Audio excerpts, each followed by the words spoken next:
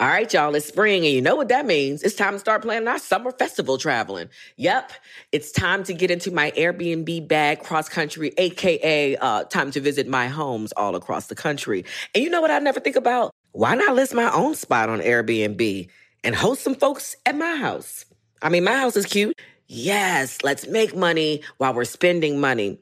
Just trying to help you out, man, because your home might be worth more than you think. Find out how much at airbnb.com/host. Experts claim there is nothing tougher than a diamond. But at Diamonds Direct, we beg to differ. Have you ever met a mother? Strong, radiant, timeless. This Mother's Day, give her the gift that meets her match. With diamond jewelry starting at $200. Plus Diamonds Direct's exceptional quality and unbeatable everyday price, you're sure to give her a gift that wows this generation and the next to come. Experience the thrill of jewelry shopping done right at Diamonds Direct. Diamonds Direct. Your love, our passion. Tired of not being able to get a hold of anyone when you have questions about your credit card? With 24/7 U.S.-based live customer service from Discover, everyone has the option to talk to a real person, anytime, day or night. Yes, you heard that right. You can talk to a human on the Discover customer service team anytime.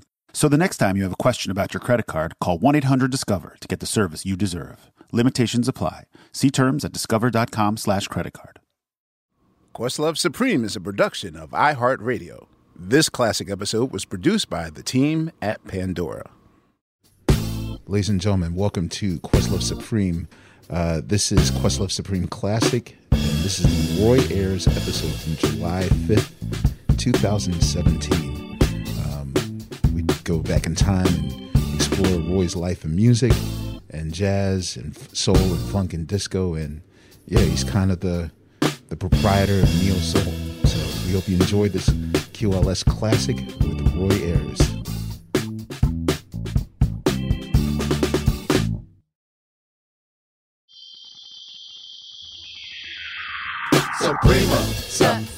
Suprema roll call. Suprema roll call. Suprema roll call.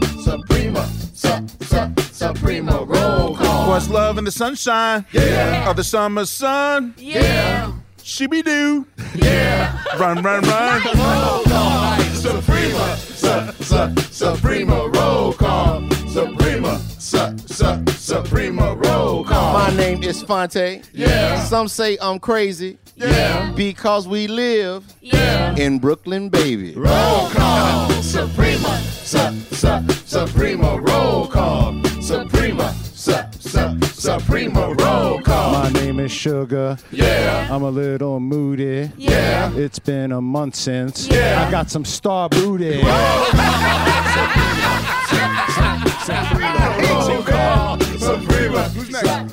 Suprema roll call. Boss Bill's not crazy. Yeah. Or cuckoo, aha. Yeah. But let me kiss you. Yeah. On your poo-poo, la-la. Suprema roll call. Suprema roll call. I'm unpaid bill. Yeah. Came to share. Yeah. I love the sunshine. Yes. And Roy Ayers. Suprema I think why he's managing. Suprema roll call. Yo, Laia. Yeah. What's your infatuation? Yeah. With Roy Ayers? Yeah. It's the vibration. Roll call. Y'all don't know that song? No, we know it. You still do it too fast. Suprema roll call. My name is Roy. Yeah. You know what I'm saying. Yeah. I'm just trying to get down, Yeah. and I'm not playing. Roll call. Suprema roll call. Suprema. Yeah. Suprema roll call. Suprema. Suprema roll call. Suprema. Suprema roll call. Damn you, Steve. Yo, Steven, wins even again. body in the roll That call. was, that was prop comedy. Good job, Carrot son. Top. Yeah, well that done, was well done. unbelievable. Steve actually Very had nice. a copy of Roy Ayers' Star Booty. Star booty. On Steve, you've been vinyl. thinking about that for a long time. You've been waiting. I won. Let's move He on. won. No, you've been winning. He's been winning for like the past month. Let's move on. Let's move on. Oh, you don't like the Sunshine Spotlight? You don't It's like cool. it? But Okay. it's a nice transition, though, because that album was done here. So Yes, we know. moving on. Made famous in Juice. Here, where are we? Wait a minute. We'll find out.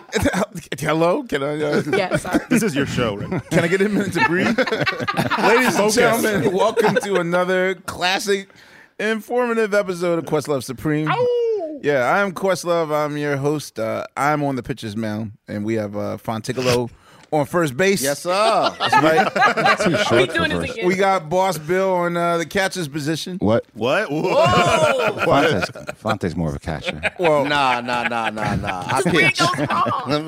you know. Anyway, we got Sugar Steve in the center field. Yeah. Okay. All right. Like the left field. Yeah, unpaid Bill is our third baseman. Nice. And we got Laia, a.k.a. Margaret. She is our shortstop. I knew that. I'll take it. You're our I love our shortstop. sports references. Yeah. We are on it. And with us today, Who's the quarterback?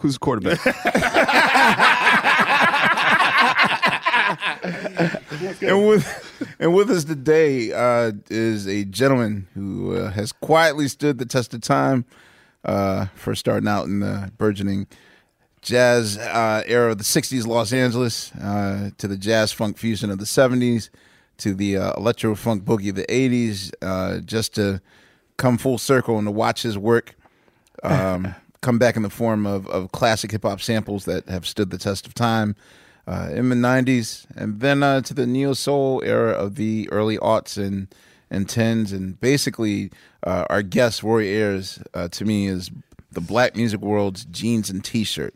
He's soul music's tuxedo, something that will never, ever, ever go out of style. Ladies and gentlemen, please welcome back home to Electric Lady. This is Roy Ayers. How you doing? Yes. Praise him. Good evening. Hallelujah. Hallelujah. All right, so all of us have been dying to know, because we are in the A room of Electric Lady Studios in the Village of New York. Right. When's the last time you were here? Well, first of all, you've been here a few times in recording, with Erica and Kanye and That's Kweli. right. But I mean, like during the Polydor years, like how often did you use the studio? I can't even remember, but now I can vaguely remember. I used the studio so much that I wore engineers out. Really? I wore engineers out because people like Jerry Solomon. My God, Jerry Solomon and his wife. They said, "Wait, Roy, this is ridiculous." Jerry Solomon and his wife, they decided they were going to go home. Okay. And so I said, "Get another engineer." So you would how long would your sessions be? Sometimes, a day, the whole day. So in true jazz mode, you would record an entire album within a 3-day, 4-day period? No. I would do about 3 songs. Oh, okay. 3 songs, a lot. That's a lot. Yeah. And with the song, would you write them in the studio at that time, or would they be pre-written? Usually they were written right out. I played everything, like Everybody Loves the Sunshine. Just made it up. Really? Most of my compositions were spontaneous. Really? They're on a spontaneous key. Everybody else is doing whatever they do, but that's what I did. It was really a lot of fun. Is it something about this room that makes people just write on the spot and not prepare? Right. Like that's the that seems to be a running theme. That's the ongoing narrative of Studio A. I'm assuming that did you record in Studio A or Studio B or? I did both studios. Both studios. They were really fantastic. Really? And what made you want to choose Electric Lady? I know that a lot of artists that have chosen the studio for the folklore of Jimi Hendrix and just the location in the Village. It was Jimmy. It was for Jimmy. Yes, right. Jimmy was a wonderful person, man. So even as a jazz guy, you had respect for the folklore of. Oh yeah. Really? Oh yeah. But you knew him, right? Yeah, I knew Jimmy, but I didn't know him that well. I knew him. Okay. So, Yeah. knowing that you grew up in Los Angeles, pardon my ignorance, but it's like for me, I've always studied the history of most jazz guys that came to New York. Right. But I always knew that like most guys in Los Angeles felt similar to hip hop, that New York was a real snobby place for the culture, and was slow to give respect to them. So, tell me, especially in the '60s when you were coming up in the jazz world, like what was the jazz scene like in Los Angeles? Was there a scene similar to New York, like what New York had in the '40s? It was a very, very cool scene. People like Teddy Pendergrass. I'm sorry, Teddy Edwards. Okay. I was like, Arr? I'm sorry. Excuse me. Okay. Teddy Edwards and Harold Land and the Gerald Wilson Big Band. Mm-hmm. My God, all those guys were just fantastic. And I worked with Curtis Amy, and I did records with Jack Wilson, the Jack Wilson Quartet. Oh man, it was really a great thing. It was a great experience for me. Truly a great experience. But was there, I mean, as far as the scene was concerned, I know like here, cats were hardcore as far as like you being up on your chops and right. And they're quick to down you. I mean, most people know the story of Bird getting the cymbal thrown at him. Laia, do you know the story? No, I don't. Okay, no, just see, I want to verify. If you know it, then I can explain it. Charlie Parker, who's one of the virtuosos of all time of sax, when he first, I forget, not Minton's Playhouse, I forget the name of the club that he was in, but Cats thought he was so bad that at one point the drummer just took the ride cymbal and threw it at Bird to get him to stop playing. And to him, that was like, oh, I got to go back and practice. And then he came back murdered a monster. He came back a monster. So, what was it? Was there any other vibraphone players that was like, eyeing your spot? Like, okay, and Bobby Hutcherson. He's also LA based. Yeah, but Pasadena. Ooh. Pasadena, California. I'm getting ready to go do a what do you call it? A prelude to his demise. He died. Really? Yeah. Didn't you know that? No, I knew he passed away. Yeah, right. Yeah, that's But I didn't know he was from Los Angeles. Pasadena. That's right, Pasadena, California. When they had the roast parade. Okay. And he was like a genius, man. He's a genius as far as I'm concerned. Yeah. Oh yeah. So was receiving Lionel Hampton's drum? You told me the story before of Lionel Hampton giving you a pair of mallets. Right. Is that what determined you to play vibraphones, or were you a drummer? Did you do other? I was really stuck on the vibes. I wanted to play the vibes. So Lionel Hampton gave me a set of vibraphone mallets, and of course, I was 5 years old. I always wanted to play the vibes. Okay. Lionel Hampton was my mentor. You're everything. He was a wonderful man. Okay. So, how were you able to even practice, or that, because the vibraphones are not the things that are easily transportable in that time period. I know now you have devices that you can pack up and, electronic vibraphones or whatever, but what was your practice method like? I played for quite a while, but I was just on the piano. I had a piano there. My mother played piano and taught piano lessons, but I played the piano because I didn't have a set of vibes. My folks bought me a set of vibes when I was like 17 years old. Oh, okay. I drove them crazy. So for the instrumental dummies, though, Mr. Ayers, let me ask you, what are the differences between the vibes and the piano? Like, how hard was it to transition to the two? It's the same keyboard as a xylophone, The xylophone is the same as a keyboard, so it's black keys, white keys, same thing. Okay. You grew up in South Central, correct? That's right. South Central, L.A. So knowing what knowing what movies have told me about South Central, I don't know if I can trust the information or not. If a lot of times, the problem is that most people get their views of black people's lives via entertainment, the music they produce, and the movies and the television shows, and they think that's real life. What was South Central like during your childhood, growing up? It was basically a drag. South Central was South Central. If you look at all the guys, like I never met a lot of the young guys. The younger guys, it was quite different, man. It was quite different because I wasn't even exposed as far as I got the exposure during the time I was with Gerald Wilson and Jack Wilson, and it's really crazy. Growing up in your early childhood, what was South Central plagued with? Gang activity? Was South Central mired in trouble as what I've known it to be in the 80s or 90s? Like, did you guys have, or did your parents take you out of that and constantly keep you in music? My folks, they loved me. They spent $400 on a record that I did. People don't even know about it.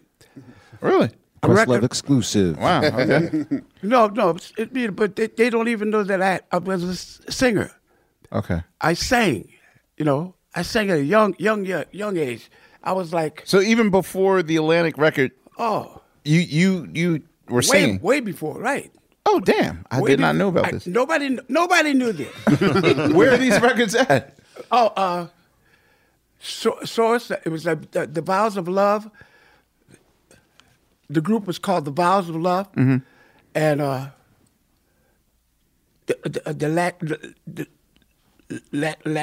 Latin lyrics with the Vows of Love, and it's on Embassy.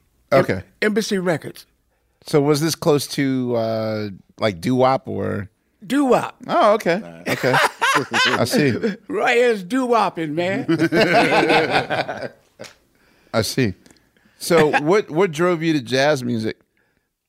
I mean, did you improvisation? Yeah, improvisation. I was good. So I kept playing and kept grooving. Ducey Williams, you remember Ducey Williams?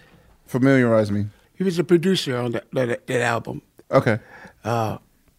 We did the Vows of Love, and we did a song called "Stranded in the Jungle." Okay. My God, it was very nice. We did one record. Okay. Do you still have copies of those records? No, I have one copy. Still in your possession right now? I have one copy. Right, somebody sent it to me. It's like a 45 record? Yeah, it's a 45, right. Okay, which one of us is going to volunteer to go digitize it so that Can you imagine? It could be preserved in history. I got that. Hey. I'll do that. I want to hear it. I want to hear this. So, so when did you get serious about jazz music? Like leaving doo-wop and I was always serious about jazz, So I was always serious about it. It was very, very personal to me, As a matter of fact, I had most not everything, but most of Lionel Hampton's records. Okay. And of course the MJQ and Bobby Hutcherson. Bobby did very well with me. He was a very progressive vibist. As a matter of fact, I looked at his playing. I looked at advanced his performing, and it was fantastic. He was a year younger than me. Oh, really? When he passed. Okay. He was 75. 75 years old. I'm 76. Right. So it's kind of weird. It seems like I'm getting all the work now. Yeah, you outlast them. I'm serious. I'm getting so much work, which is good. I'm not complaining. I'm just saying I'm getting all of it now. But it's all right. It's all right. It's cool. But what's that like at 76 though? What is that like? Like now you tour a lot. I mean, it's great because I tour all the time. That's Right. right. I tour all the time. I just came back from Australia. Oh, wow. What is that like though for you now that you're so popular and like? I'm tired. I was wanting you to say it. I'm like, you gotta be. No. But I'm tired when I'm get tired. Right. But you know, so I'm awake. When I'm awake, I'm kicking ass. There it is. That's what matters. No, I'm serious. You know. I seen you. I know you are. Yeah, that's right. Yeah, no, you came to my city. This was, I think it was a year or two ago. You played the Article Festival in Durham, North Carolina. Right. And I came and saw you. It was amazing, man. Oh, thank you. It was Thank amazing. Yeah, I have to say that even we did a show with you once. The Roots did a show with you in Brighton, England, and there was a trick that you used to do with the solos where, you know, all of you stop playing your instruments and you just start scatting the solos. Mm-hmm. The Roots tried that once. Once. Never again. No, it's just because one thing we didn't know was that you are easily out of breath after 19 seconds of scatting. Oh, Yeah. And, you know, these guys were doing it effortlessly for like 6 minutes. So, yeah, that was a short-lived, you know. I understand. That was hard to do. So, how did you hook up with Herbie Mann? A friend of mine, Reggie Workman from Philadelphia. Yeah, Reggie Workman. Reggie Workman from Philadelphia said, "Roy, Herbie Mann's in town. He needs a vibe player." I called him up, got in touch with him. He said, "Hey, can you come play with me tonight?" I said, "No problem." I hooked up the gig. The rest was straight ahead. It was great with Herbie Mann. It was wonderful, man. How many years did you tour with him? I did 4 years. Really? 4 years. I was also his roadie, also a member of his band. Okay. You were also the roadie. And which all helped me to understand the road. The road. Understand, it's very complicated. Sometimes it can be very confusing, you know. so you would also drive the trucks and the equipment and... Well, you know, whatever we had to do. We flew everywhere. Okay. Herbie did very well. Okay, now explain this to me because, again, like with the way that I tour now, there are backline rental companies. They're at your beck and call to set things up for you. Exactly. And to have it there. How, like, did you live in a 5th-story walk-up apartment? Like, how would you get your vibraphones to and from gigs effortlessly, or would they already be there? Because it's not like a piano. It's not like it's something that's just commonly there. So how do you get your instruments to and from gigs? Yeah, we'd have a special truck, a special guy to transport it. Okay. They would actually put it away, you know, put everything away. Bass, drums, piano, guitar, and Herbie Mann. And sometimes we would add other individuals like, you know, Jimmy Owens, whoever, you know. Wow. Yeah, it was nice. Steve just had an orgasm. So did you play on any Herbie Mann albums? Oh, yeah. He was on Atlantic, right? He's on Atlantic, yeah. I did. So this is how you got your deal with Atlantic initially? Oh, yeah. The Stone Soul Picnic and all that stuff? I was performing with Jack Wilson the first time. Jack Wilson Quartet. Okay. And then we did Herbie Mann with the other organization. It was very nice. Did you have a relationship with Ahmet Ertegun and Jerry Wexler, like the cats at Atlantic? Like, yeah, I knew Ahmet. Okay. I knew both of them, but because you only stayed for like 3 records, and I always wondered because you know they seem like at least from my perspective a jazz friendly label, but for some reason I always noticed that a lot of their artists would leave after somewhere between 3 to 5 years to go somewhere else to do. Right. You know, the same with Coltrane, like, you know, to have a fruitful career. Exactly. Yeah, I agree with that. So was it that you just felt that they were more of a soul label and really not adapt to marketing jazz as they should? I believe that they could everything. They could do everything. They did everything. Everything. Okay. Jazz, blues, soul, whatever. They did a lot of stuff, man. It was a good record company, man. Very good company. Okay. So what made you go to Polydor in the early 70s? I left the company. I went to another company. It was a better deal. Oh, okay. It was a much better deal, yeah. I was going to say, you and James Brown, I believe, were the first. James Brown, yeah. You, James Brown, and Mandrill, I believe, were the first signees to Polydor Records. And I was there before him. In 1970, correct? Yeah. Yeah. So for you, it was just a better deal business-wise? And yeah. Okay. Yeah. It was very nice. It was a very nice deal. I guess infusing funk music into your jazz, I mean, it seemed like a radical idea at the time. So can you talk about the effects of the idea of fusion, not playing straight ahead jazz, but more or less cats starting to infuse rock music into their jazz and soul music into their jazz? And, did you see this as the future, adding more rhythm to your jazz as opposed to just straight ahead shuffle, which, there was no evidence of that by the time you got to, if anything, I think you planted the seeds of what will be neo soul. Absolutely. 20 years later. So, just explain, what was your philosophy as far as the music you wanted to present? Like, just with the whole mysticism and the vibes, and just, like, what was your philosophy? Like, what were you trying to present to the people that was way different than your straight ahead jazz stuff? I was just trying to present the music that I love, and I can tell that it was represented through the trials and tribulations of the music that I felt the vibe. You know what I'm saying? Yeah, I can get it. I felt the vibe. It was just the vibe to teach, especially to teach like the songs like "Searching" and the beautiful things that I said it musically.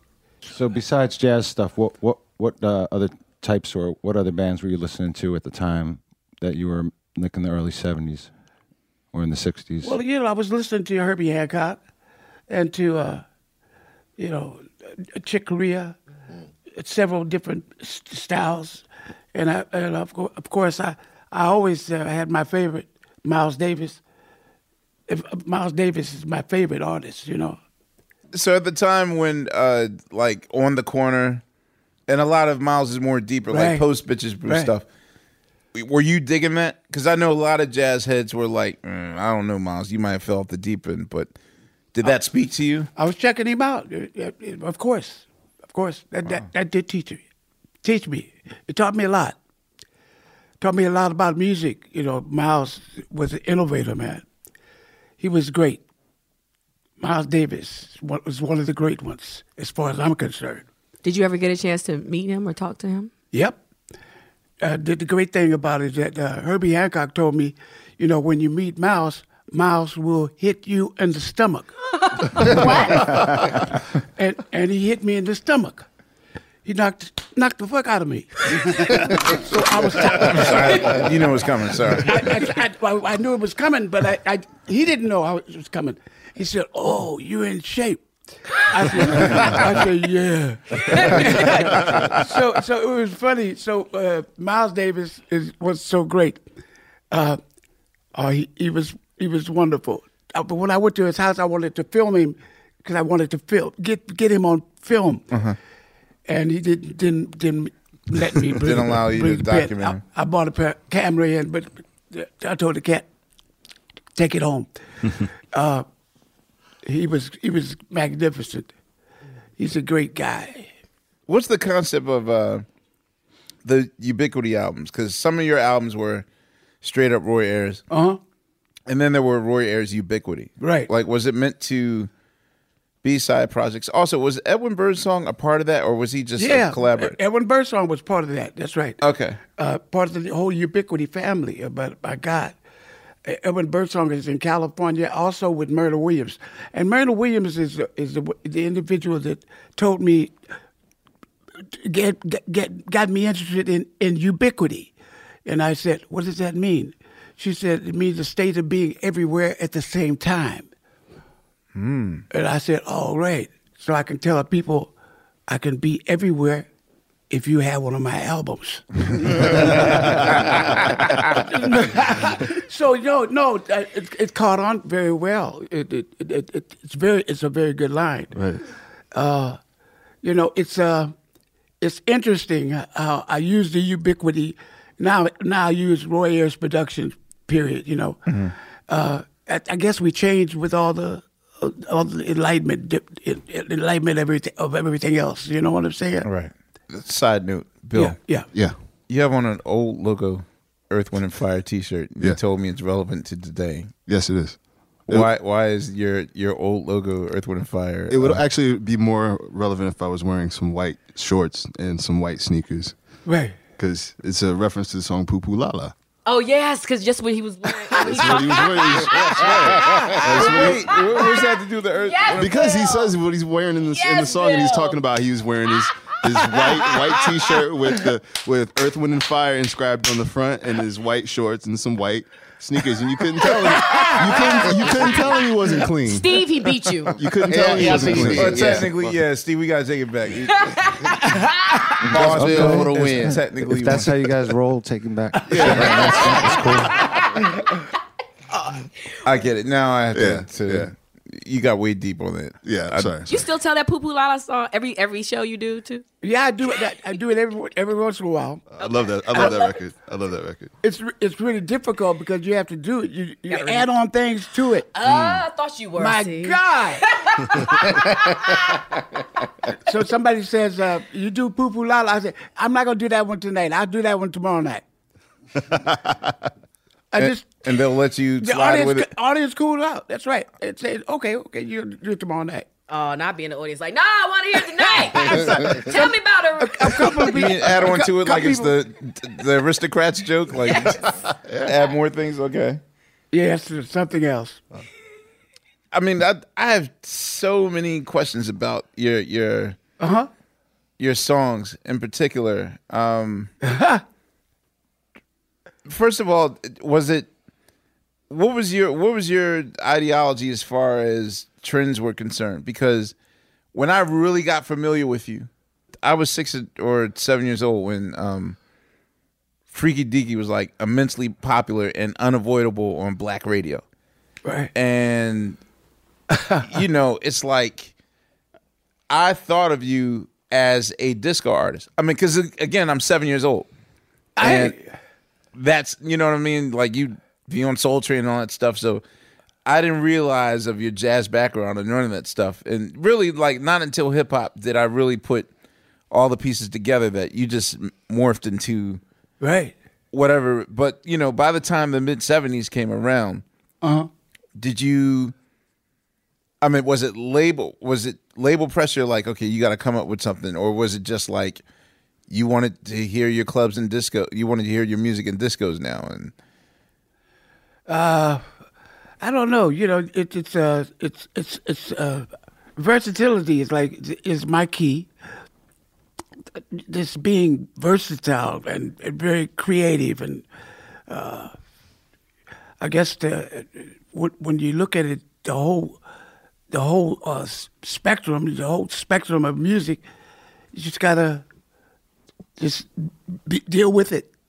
As far as I'm concerned, you got to deal with the facts of grooving. Just the groove is in the essence of what I'm talking about. So disco was not a 4-letter word to you, not like later for that. No, everything is relative to me. Everything is related. All the stuff is related. Okay. I've seen a lot of artists play funk. When Herbie Hancock plays funky, it's funk. But if you check him out, Herbie's been with me several times on several albums, and he is so fantastic with his creativity. His creative level is so immense. It's crazy. I mean, when you think about Herbie Hancock and you really talk about his music, he's enormous. It's incredible.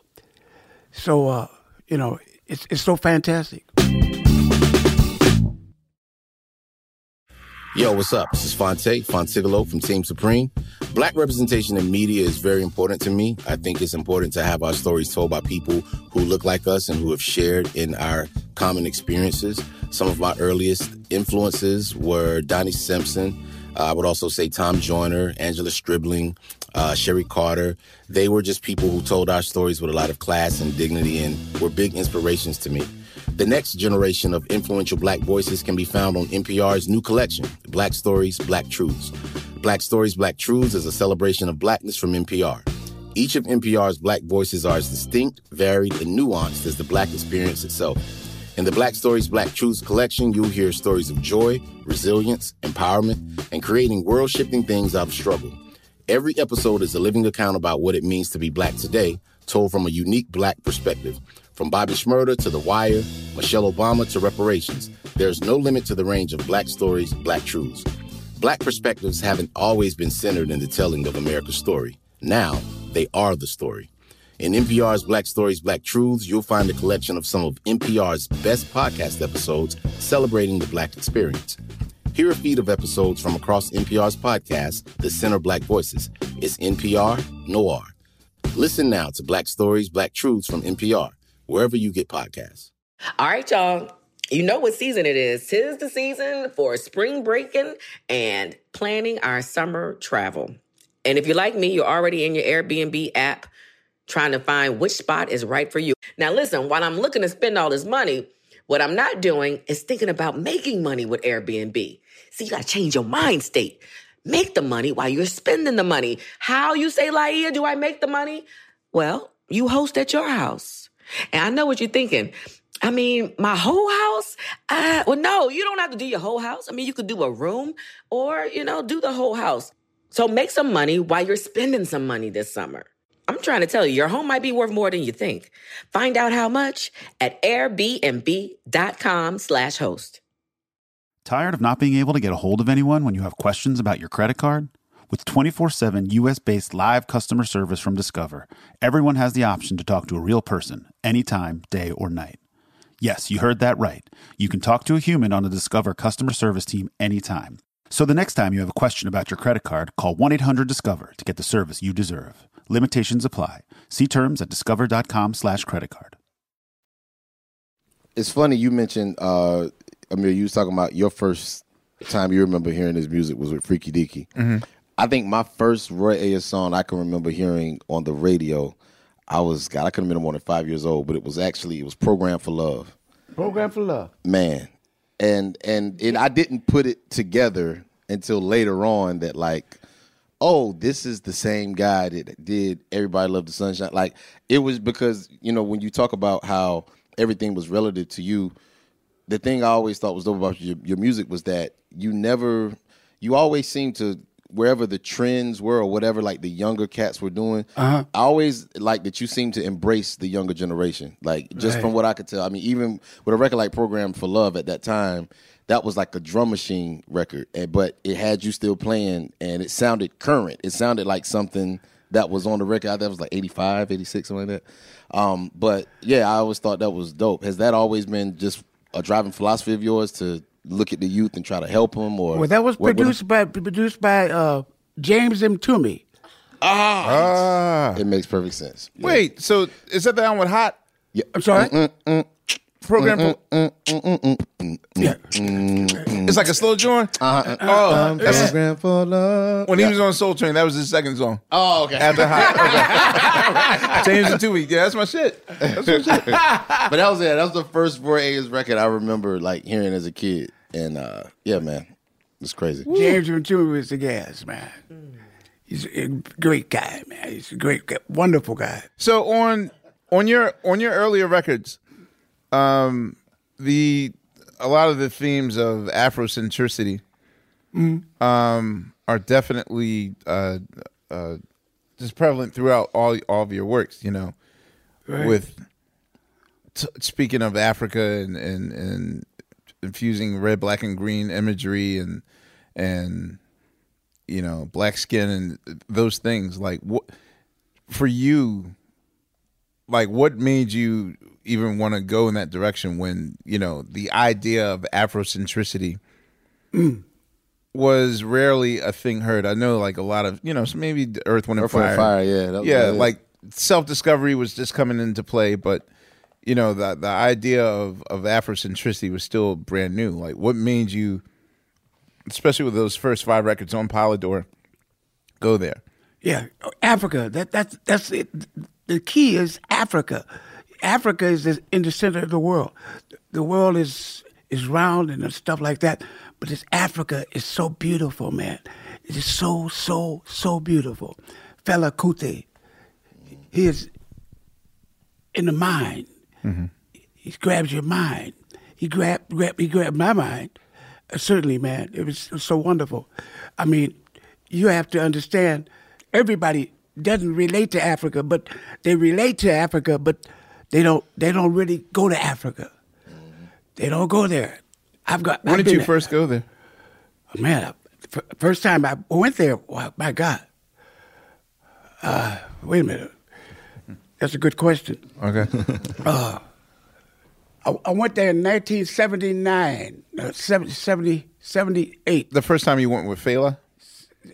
I was with the Fela. Oh, man. What was that? Y'all went to Nigeria? Is that straight to Nigeria? To the shrine? What Nigeria. was that? I went to Nigeria. And I went to, say that again? What was it like at the, I assume you went to the shrine? Yeah. What was that experience like to go to the shrine in its prime? Like, what was it like? Heavy. And how did you two hook up? Like, who hooked you two up? I had an attorney that was dealing with the African people, and he is from Nigeria. Nigeria, right? He said you should go to Africa, Roy. You should go to Africa because there's a musician I want you to meet. And I went over there to meet Fela, and I paid for the whole trip. Congero, the musician, and the engineer. My God, I paid for all that. It was very expensive, man. And you went there sight unseen, like just based on. It was based on conversation with him, with the African, the African brother. But it was wonderful. I mean, when I met Fela, he gave me a big hug. It was very, very, very weird when you saw these people and all the people. He brought about 70 people, and everybody. This is my family. Oh man! It was fantastic. You can't imagine how my head was spinning, man. It was a motherfucker. Excuse my language. No, West Love Supreme. Go with it. Motherfucker say. It was something else. It was it's heavy when you think about it, and you think about the thoughts, think about the craziness, and then I did a rehearsal with Fela. Oh man, all these musicians, they don't read any music, but they conceptually, the saxophonists, everybody, the dancers, all his wives are dancing. It's unbelievable when you see it. You say, "Oh shit," because you can't believe it. Right. It's unbelievable. It's unbelievable because this guy was really a genius, man. I couldn't believe how he could teach everybody their parts. Oh man. Oh. Wow. It was amazing. It was amazing. So how long would songs go for? Like, how long was the average show? Sometimes when the power goes out, the drums remain playing. The drums play, so they wait till the power goes back on, and then he keeps on. He played for at least 3 hours. Wow.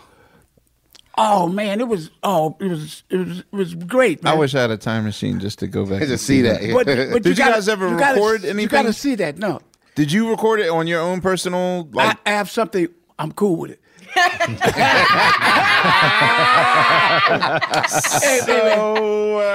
Mr. Ayers, I get the feeling that your storage unit, I know for a fact that your storage unit has magic in it because the first time I met you and you were just so casual, like, yeah, I got you said to me, yeah, I got about 60 reels that Polydor never seen. Right. And I was like, what? This is right before the Virgin Ubiquity came out. Yeah. And he was just like, yeah, I got a lot of artifacts, that people haven't seen yet. And I was like, yo, man, do you need historians to rummage through those things? I hear you. So you would record stuff and then just not turn it into the labels? Is that how you work? Exactly. That's how I did work. Yeah. That's what's up, man. Word up. Finesse. But you got to really understand the whole industry is it's real fucked up. It's real fucked up. I don't make. No, I want to know how it's fucked up. I want to know. How fucked up is it, Roy? Hey, man, it's very fucked up. What was the most fucked up about it, Roy? Yeah, but they take all the money. Well, yeah. There's that. They take all the money. Was there ever a law in your business? Like, was there ever a time where it's like, damn, I can't get no work? Or I always felt like you were constantly.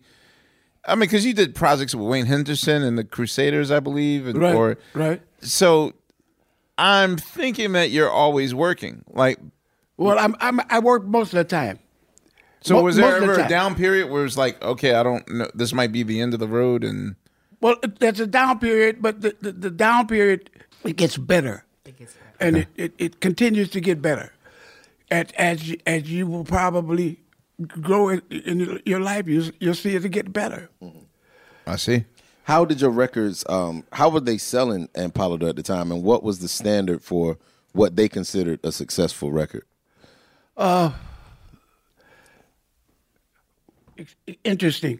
I was making $200,000. Some damn. 200,000. 200 period. Okay. Oh, wow. 400,000 a year. For every time you turned a record. Every time a record, right? Every time I turned a record, they had it so fucked up. Excuse me, but they had it so fucked up that, and I was sitting on a record, and the promotion people said, "Hey, he's got another album coming out, and we haven't finished with this single, with this other single." They were crazy. So you're moving too fast for them. Well, that's right. They were moving too fast. Seriously, they were moving too fast, and I was fucked up. Oh shit, this is great.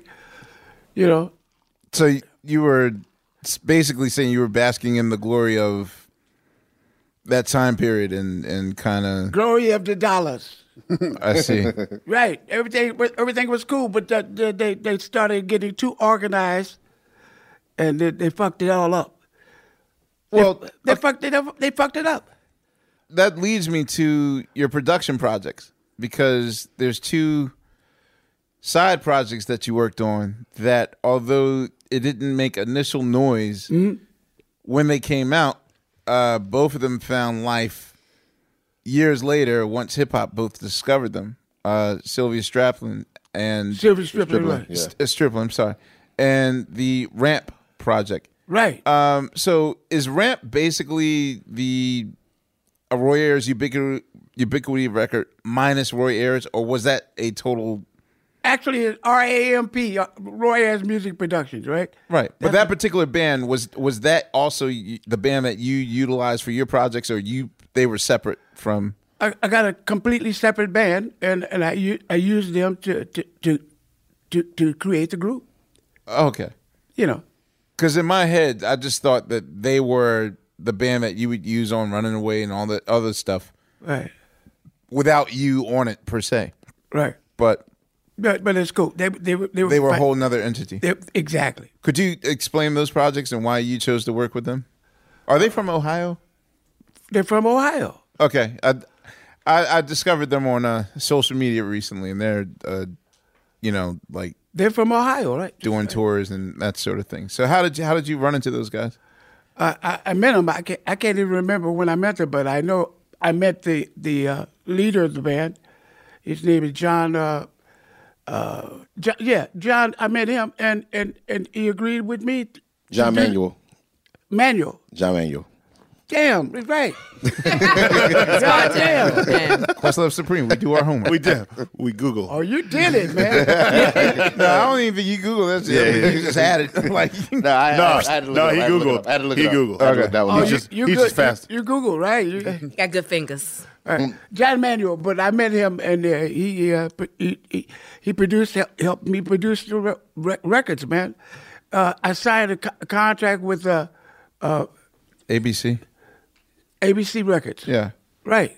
So You said, yeah. So what was the deal? Why didn't you bring that project to Polydor as opposed to another? Why did you bring it to another label? Or you just had a separate production deal with a separate production deal. That's who it was with.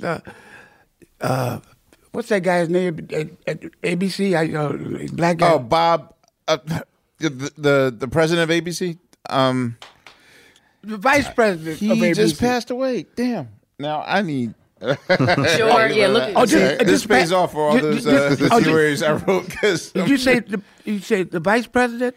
A president. well, I know that this particular guy was fond of the project, even though it didn't sell all that well for him on the label. But I'm forgetting his name right now. But he recently just passed away. Damn, I'm bad. This is a fail for Questlove Supreme. We'll come back to it. No problem. But it was a good deal. It was a great deal. As a matter of fact, I don't think. But did you feel vindicated like once hip hop had discovered it and really brought it to life? Because I felt that album really didn't. Oh, it really didn't do the max or whatever you want. So were you shocked in the '90s when suddenly like it became? I'll say that of the holy grail records to own or obtain that ramp, to find a copy of that ramp record. Everybody loves the Sunshine, right? Yeah, that was like Daylight, yeah. Daylight, right? Well, they had a copy of they had a version. Yeah.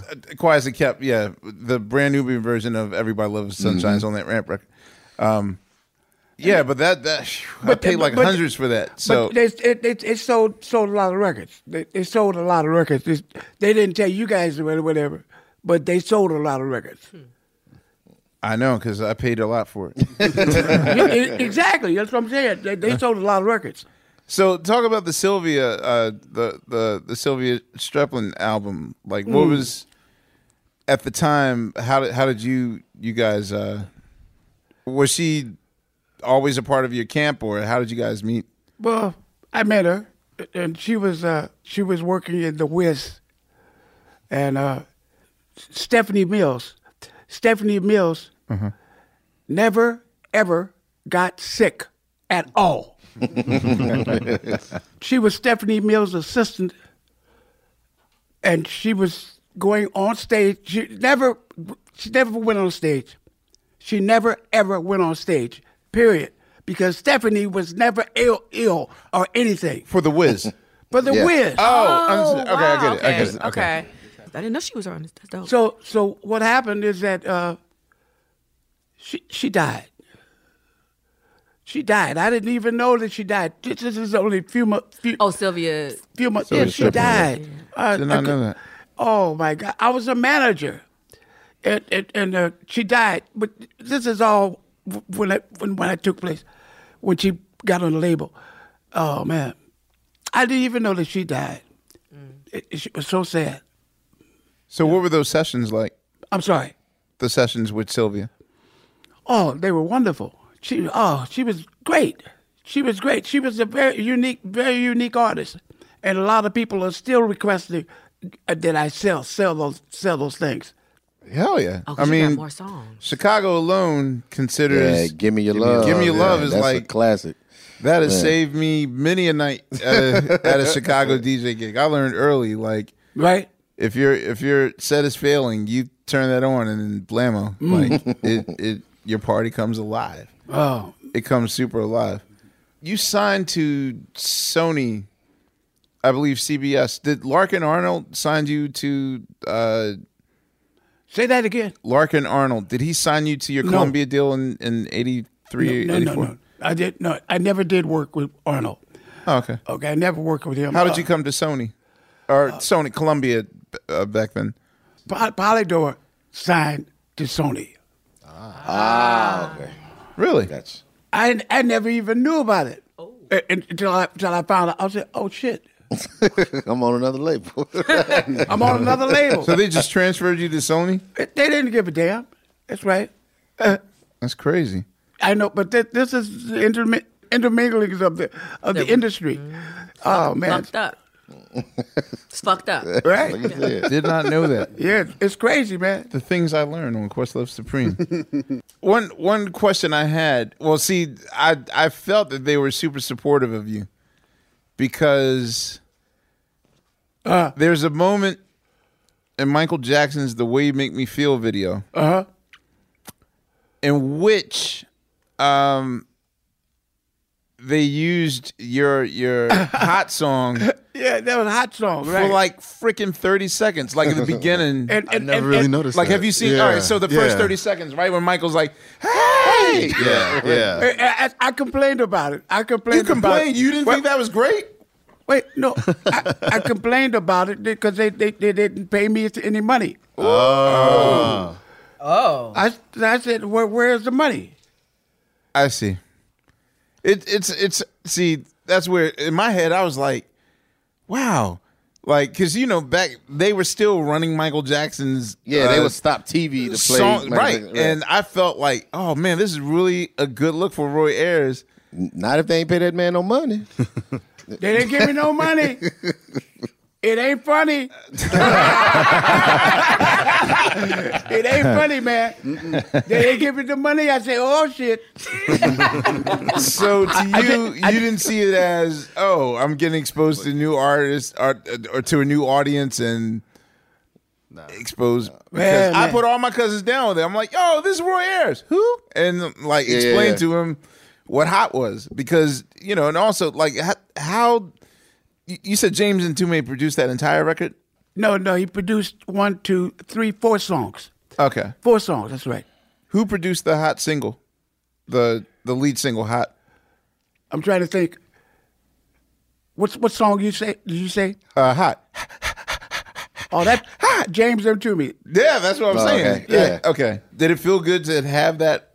Oh man, because that was a comeback single for you at the time. So we had a groovy time. That was very, very nice. I was very fantastic with James Ntume and what's the saxophone player? Gary Bartz? No, the Trombone. Trombone player. Wayne Henderson. Wayne Henderson, Oh, right. yeah. They were both good producers, man. Very, very good. And Rick James is very good, too. Yeah, I was going to say, because you did a lot of work on everyone else's records. I believe that's you scatting at the end of Fire and Desire on Street Songs. That's right. On the fade out. Right. On the fade out on Street Songs. Is that you doing vibraphone? That's right. I played on that, and that was real nice. And he told me, Rick James told me, he said, because this guy this works with me. He says, you got to watch this guy, because he would stab you in the back. I got a contract with him before he died.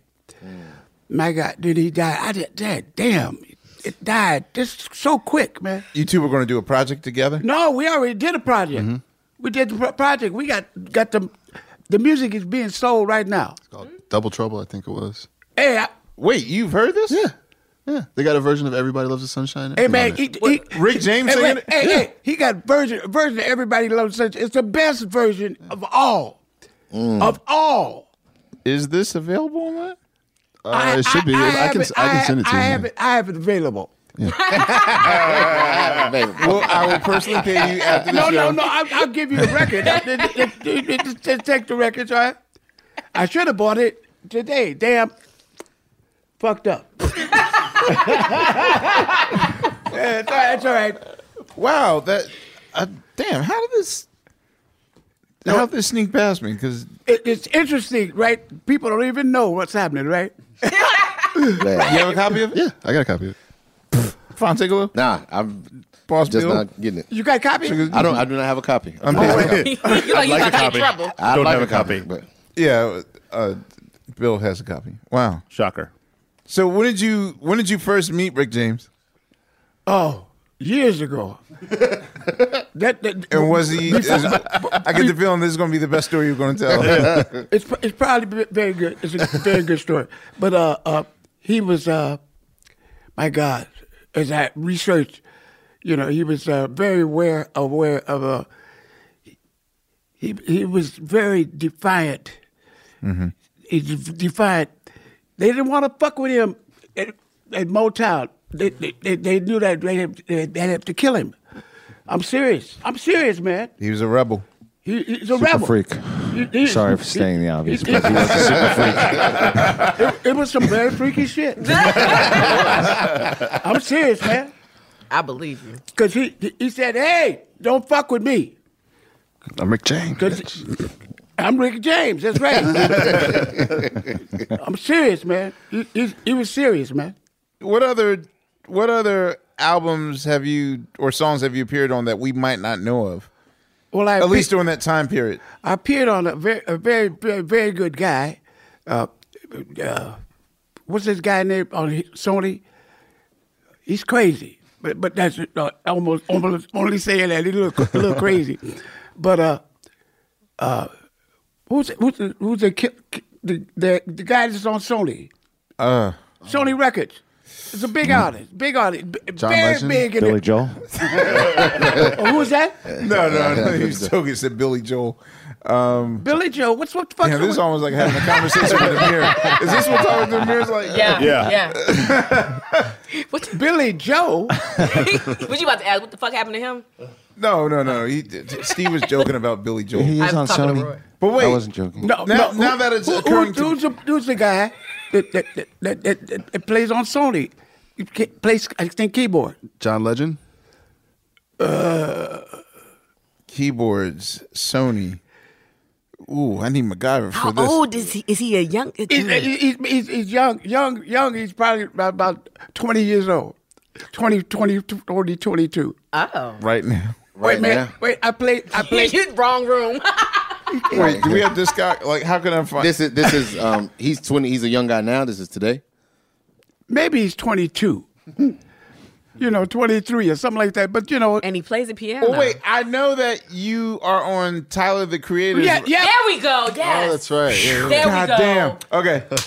That song is dope too. He called me. He said, I want you. He said, let me let you play some music. I'm good. Let me let you play. I'm sorry. When Tyler was on the Tonight Show, I remember him running up to me saying, "Yo, man, Roy Ayers." in the same sort of ambiguous, puzzling way, he just ran up to me like, "Roy Ayers," and then ran off, and I was like, "Okay." And then later on, and now suddenly, this makes sense. the story comes full circle 4 years later. Like, oh, that's what Tyler. what it was. So wait, how did Tyler get the golden ticket to get you? Because I'm sure he's not the first young dude. He called me up. He had his people called me up, and I said, "Yeah, this is Roy." And he said, "Roy, could you do something on my album?" I said, "Sure, you can send it up." He sent me the record. It was 3 songs. He said to put it on all of them. So I put it on all of them. The music on all of them, and I played it. He's a very nice artist. I liked him. He's dope. He's that's dope. what's up. He's good. He's interesting.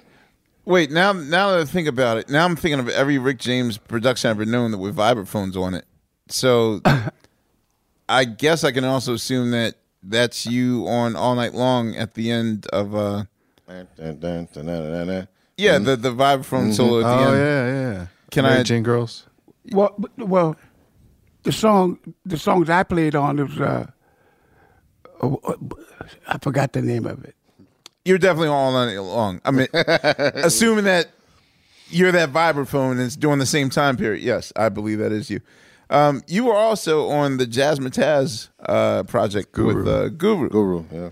Right. That's the first time I met you. What I didn't know was the the album, the first time that you collaborated with the Roots when we did Proceed for the Red Hot, right? And you wanted and cool for me album. to sing. That's right. Yeah, I remember we And I recorded. don't know why y'all didn't do that, man.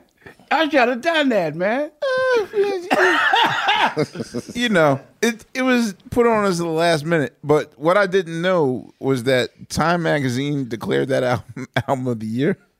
Oh, it did? What Really? is this? The Red Hot? Oh my God! The Red Hot and Cool. Yeah. When I did my research, I was like, oh. That was an awesome album. Like that Proceed. I helped Proceed make 2 was my joint. Yeah, Proceed 2 was the shit. Damn. Thank y'all, both of y'all. the starving years.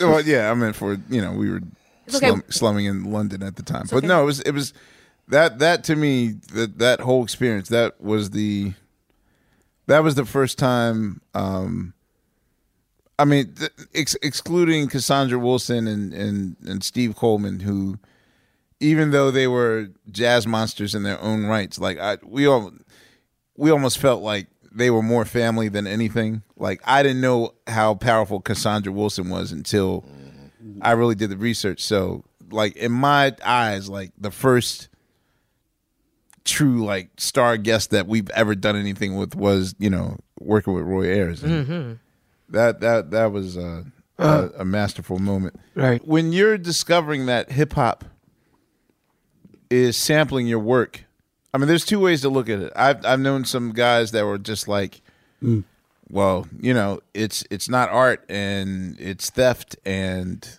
it's whatever.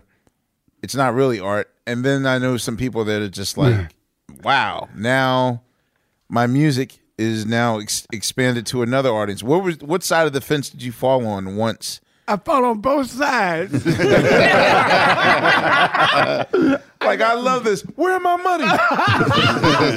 Yeah, but I fall on both sides. I'm serious, man. I fall on everybody's side.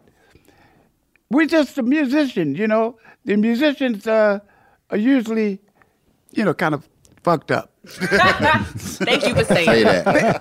They are kind of Say fucked that. up as far as the business and stuff is concerned, man. They all fucked up. Make sure they're into music. They're into music. The musicians are so business the people. musicians, I talked to George and I said, George, what's up? What are we gonna do? He said, Prince got killed. I said, oh, okay. Fuck that.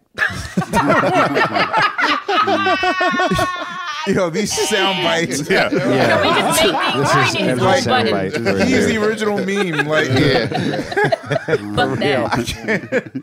I can't right now. All right, y'all. You know what season it is. 'Tis the season for spring breaking and planning our summer travel. And if you're like me, you're already in your Airbnb app trying to find which spot is right for you. Now, listen, while I'm looking to spend all this money, what I'm not doing is thinking about making money with Airbnb.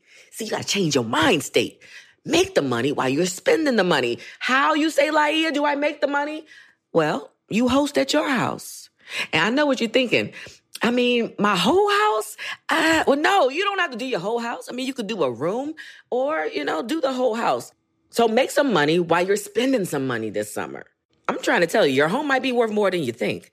Find out how much at airbnb.com/host. Tired of not being able to get a hold of anyone when you have questions about your credit card? With 24/7 U.S.-based live customer service from Discover, everyone has the option to talk to a real person anytime, day or night. Yes, you heard that right. You can talk to a human on the Discover customer service team anytime. So the next time you have a question about your credit card, call 1-800-DISCOVER to get the service you deserve. Limitations apply. See terms at discover.com/creditcard. AT&T connects an ode to podcasts. Connect the alarm. Change the podcast you stream. Connect the snooze.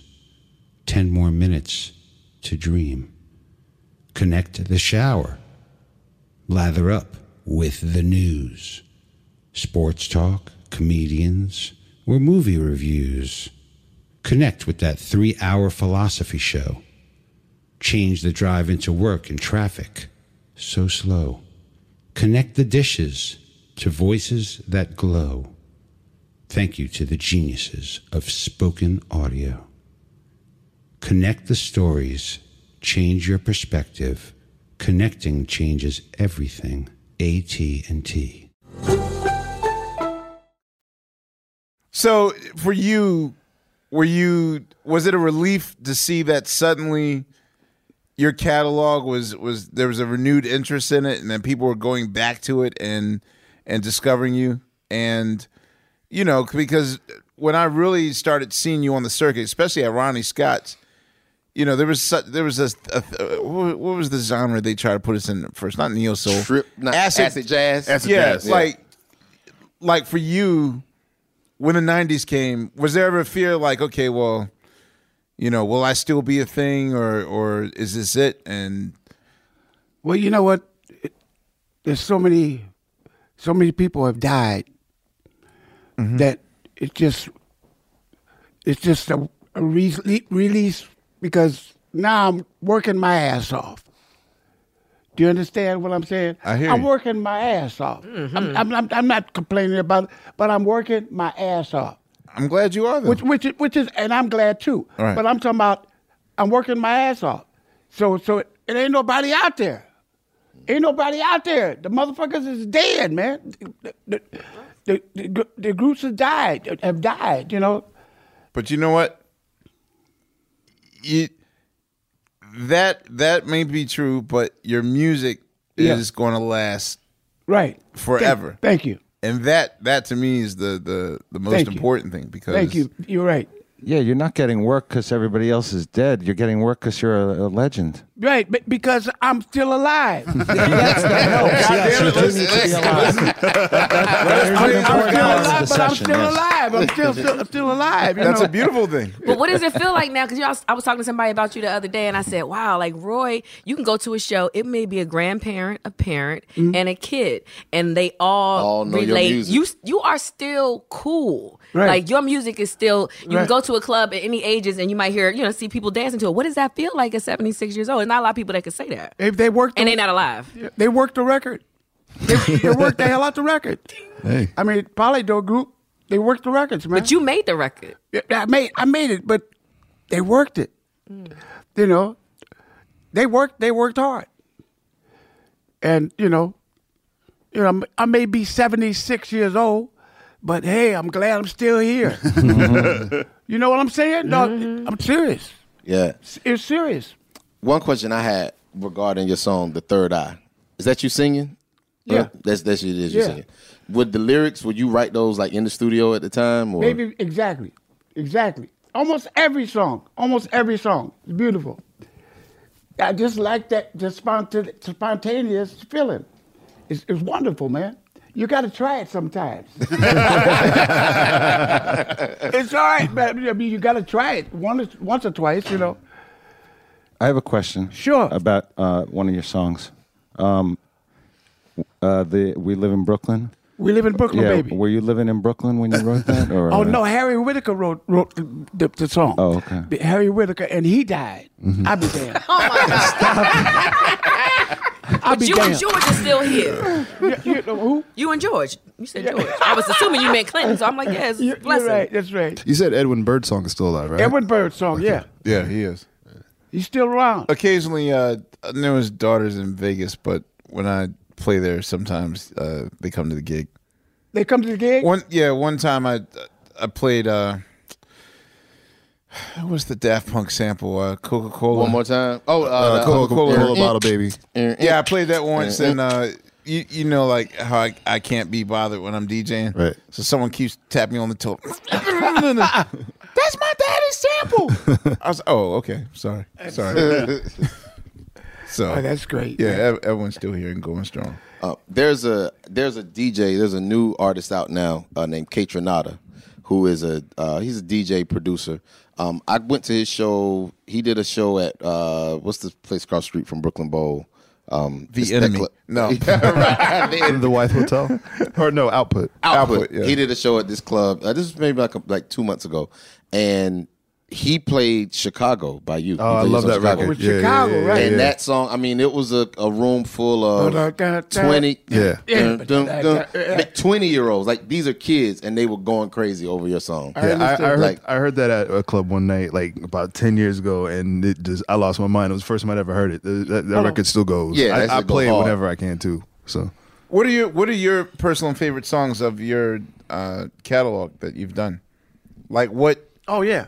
What's near and dear to your heart? What's your favorite Roy Ayers?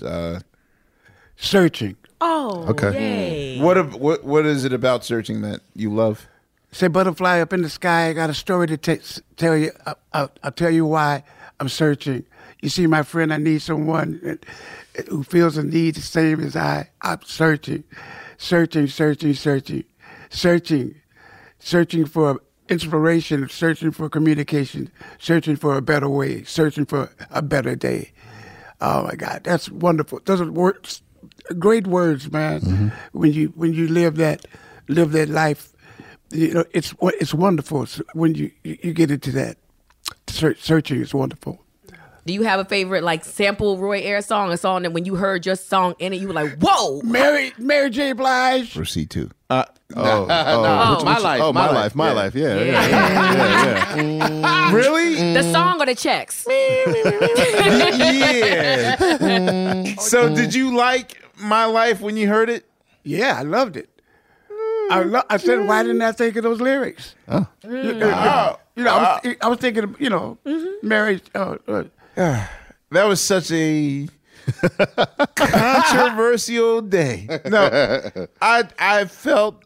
I mean, I've told this story before, but I just felt at the time. Yes, now in 2017, I consider that song and the album of which it came from a classic song and an album. But during the time when I heard it, right? I don't know. I'd never. That was a historical first because I'd never heard a singer just totally take a song and redo it as their own. I mean, it's one thing for rappers to do it, but I never ever considered like singers could have the same rules as MCs. Right. So in my head, we were. We didn't like it first month. I heard it first month or the first two, but I don't. You dug it. I mean, but you were also like 10, Fonte. What did you know at 10? I wasn't 10 when My Life came out. I was like 15. At the very least, I was 15. And no, mature at 15. the very least, every black woman at the age of 15 and beyond was like, "This is the out. Stop the sentence. What? Stop the sentence. Okay. Like, because the first day we ever met was the day that you were also in this van. I know, but maybe I was just saying that because I was amongst the hip hoppers, and I was just going along. Trying to fit it off I like My Life. You're an asshole. Oh my God. Oh my God. I stuck that in there without them hearing it. You did. Okay. No, but hey, y'all. I'm sorry. I like My Life. I liked it too. I liked it too. I like Focus. it. Really? Yeah, I did. Yeah. Like I was you and you were me? Yeah. That's just crazy. I didn't develop those rules until later. See, I was the way you are now. That's what you was back then. When I was 20, then I got lenient. Anyway, were there any times that rappers wanted to sample your stuff and you denied it for any reason? No, I let them sample it. I've gone over that. That's some horrible things. I said, damn, what is this? What is this? Everything, fuck. Yeah, I said, put it out. Say, put it out. Yeah. I said, put it out. Every word. That's what they. So your people were like, we don't know if you should. Your people were sort of cautious about maybe you should pass on this or. No, I was passing on it. I was passing on it. I said, no, let them put it out. Wow. It was only one person, me. I wasn't. I didn't. You administer your publishing. And every group of people, I just said, that's right. Put it out. Wow. Okay, hey, put it out. Put it out. Put it out. That's right. Put that shit out. Is that the same? Is it the same way like now? Like if someone wanted to sample your music now, they just go through you? Yeah, but I know that they're not gonna play the stuff anyway. They're not gonna play it. They're not gonna play certain things. will not. Radio station won't play it. So it's under the radar to him. It's like, I'll take the check and it'll. Right. At this point in your Shoot your career, business, man. is there anybody that you see that you're like, you know what, it'd be interesting to do something with them? Or are Right. you just like, is there any like new blood out there? You're like, they kind of. Because I know people Pharrell come is to a you. big fan. Pharrell, right? Yeah. Pharrell's. Oh man, he named his couple of kids after me or something like that. Really? He did. Did he? Yeah. Wow. And y'all still have never worked together?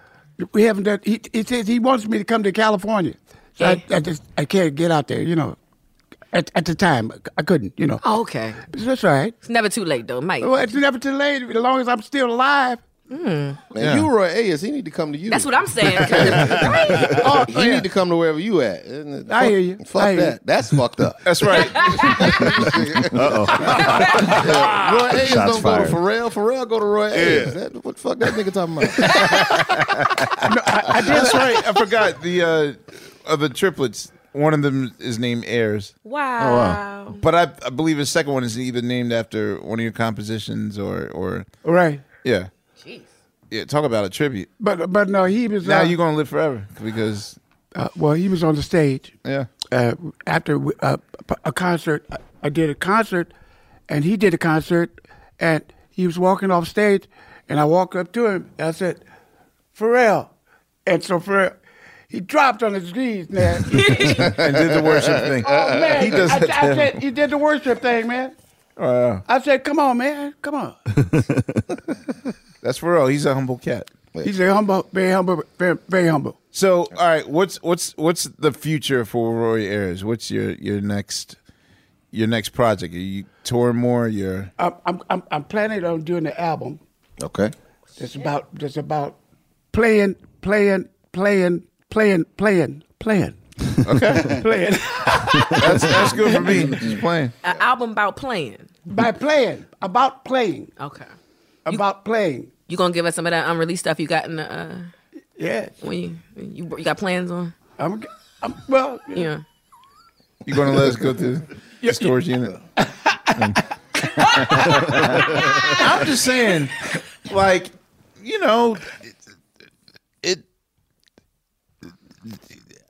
I'm just saying. Today. One really? question. Today, Amir? One question I have. How involved was weed in the recording of the music? It was like marijuana, like smoke weed. Ganja. Was that Reefer. Reefer, was that Grass. present Was in that- your sessions? Did you allow that in your I'm sessions? sorry. Say that again. It's legal now. It's all right. It's legal. cool. It's legal. No. I'm just asking you. We in California. How was that allowed and encouraged in your sessions back in the day? Weed. Weed. Oh man, what it's in. Weed is in. All the time. Weed is in. My God, It ain't never stopped, right? ain't no stopping, man. They going crazy with all the broadcasts and everything, man. But were you cool with it in your studio sessions back in the day? You was cool with it. Oh yeah, it was Yeah. cool, man. Oh, okay. It was cool. Everybody smoked. Everybody. Because that was like the memories that I have like of your music as a kid. Like I remember seeing like the album covers and hearing the music Right. and the smell of marijuana Right. in my home.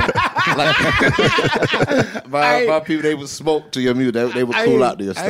I like that you could hear the smell of marijuana. That's an interesting concept. Yo, man, In those albums, yeah. it's called synesthesia. That's just color. Whoa. You know what I mean? Like, Is it really? It is. I wasn't expecting that word. Okay. Ew. Run. It is. It absolutely is. Well, Mr. Ayers, I don't know. I think we've tagged on everything. yeah. Fuck it. Yeah. Fuck it. We tagged on everything. All right, as we wrapped up, I just want to say, you know, it's kind of weird because a lot of people that are in my particular area of music, of course, okay, I'll take it that I'm lumped in and called neo soul, but I mean, you are considered the godfather of our genre, and so I just want to thank you for providing us with the roadmap for which is still being used to this very day. Your influence and your art will be here forever, long after everyone in this room is gone, even this building is gone. I hear you. Your work will still be here. So we thank you for coming on Questlove Supreme. Yes.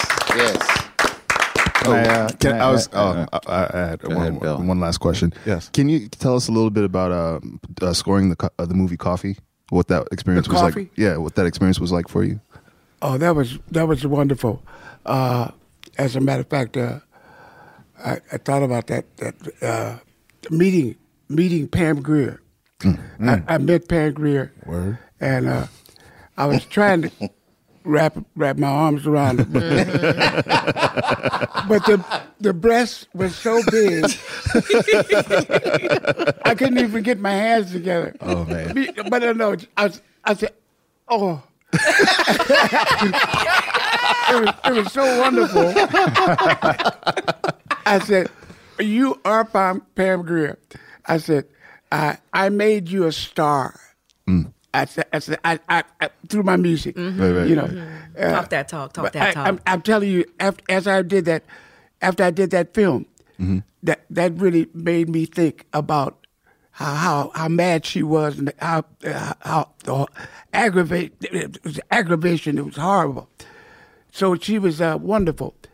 She was a dream, a wonderful actress, a wonderful person, and I love that hug. that hug was something else, man. That is what he was. So tell us more about Pam Grier.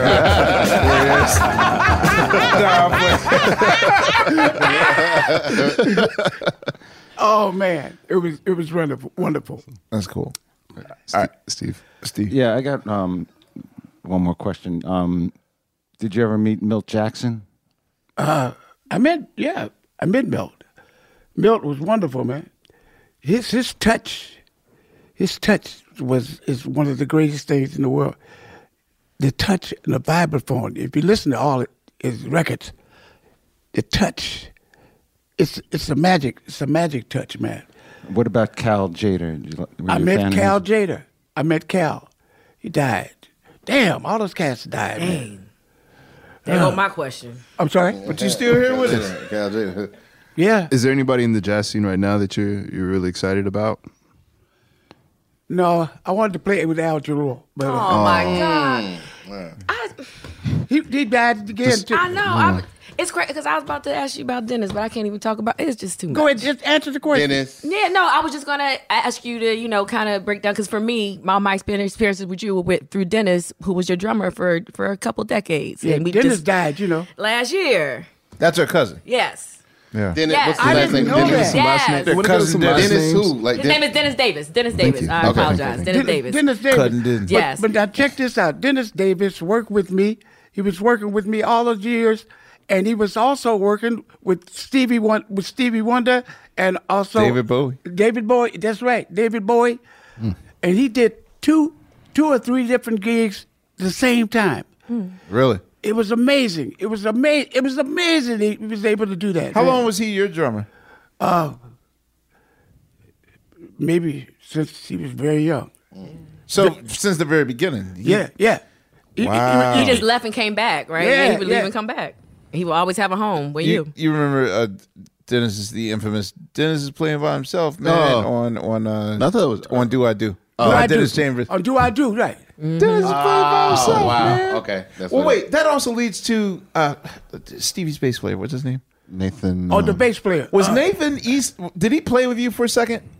The guitar player? The bass player, Nathan East. No, he didn't. Not Nathan East. Nathan Watts. Nathan Watts. Did he ever play for you for a second? No, he didn't. He didn't play with me. I could have sworn I saw a concert of you with Nathan Watts play. Well, because Nathan Watts is built like a fullback. So Yeah, he's a big guy. There was a similar bass player that played with you, a big guy, Right. that I thought was Nathan. Okay. That might have been John. Somebody. Damn. Also, the great Philip Wu also played with you, correct? Right? Yeah, he did. He did play with me. He's in Japan. I know. How did you hook up with? He's been with you forever. He's from Seattle, Washington. Oh, okay. Okay. Is that where the title of your song, I Did It in Seattle, is Philip playing on that? Yep. Wow. Okay. Got it. Nice. All right. So, on behalf of, I'm sorry. Should we do reflections? Nah. You can wrap up. Oh, we cool. I'm sorry, brother. No. Well, I just want one more thing. Go ahead, Steve. Mr. Ayers. So, people who worked at the studio, past and present, just wanted me to thank you for coming here so many times and recording so many records here over the years. It's a pleasure doing this. It's really wonderful. Thank you. Thank you. I'm proud of you. Thank you. Thank you. It's amazing. Well, ladies and gentlemen, that is Questlove Supreme on Pandora. We will be back next week with another great, informative episode of Questlove Supreme. Also, don't forget to dig in the crates and check out past episodes and catch up with us. On behalf of Sugar Steve, Unpaid Bill, Boss Bill, Lady Laia, a.k.a. Margaret, Fontigolo, and the great Roy Ayers, this is Questlove Supreme signing off. My pleasure. Thank you. Questlove Supreme is a production of iHeartRadio. This classic episode was produced by the team at Pandora.